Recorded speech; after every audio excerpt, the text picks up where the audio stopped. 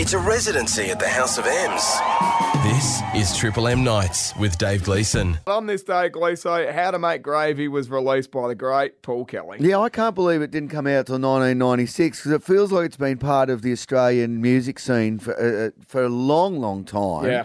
But it came out as part of a one song off a 4-track EP, and basically the recipe in the song is a real recipe. That's right. That Paul learnt from his father-in-law. Yeah. It's been covered a bunch of times. James Rain's done a really great cover of it. Yeah. But it's one of those songs that it's a character song, and I think memory serves the same character who's in How to Make Gravy. Yeah. Is in To Her Door as Joe. well. Joe. Joe, yeah. He's the protagonist as well, and also in Love Never Runs on Time. Okay. So it's a bit of a recurring theme. Bit of a story. But I've heard Paul say that he's not exactly one person. It's kind of a bit of a mishmash of a few people.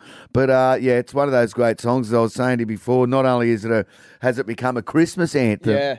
I've heard it at a few funerals over the years. It's just one of those songs, I think, because it tells such a human story that people can really connect with. I mean, you know, my brothers are all in jail.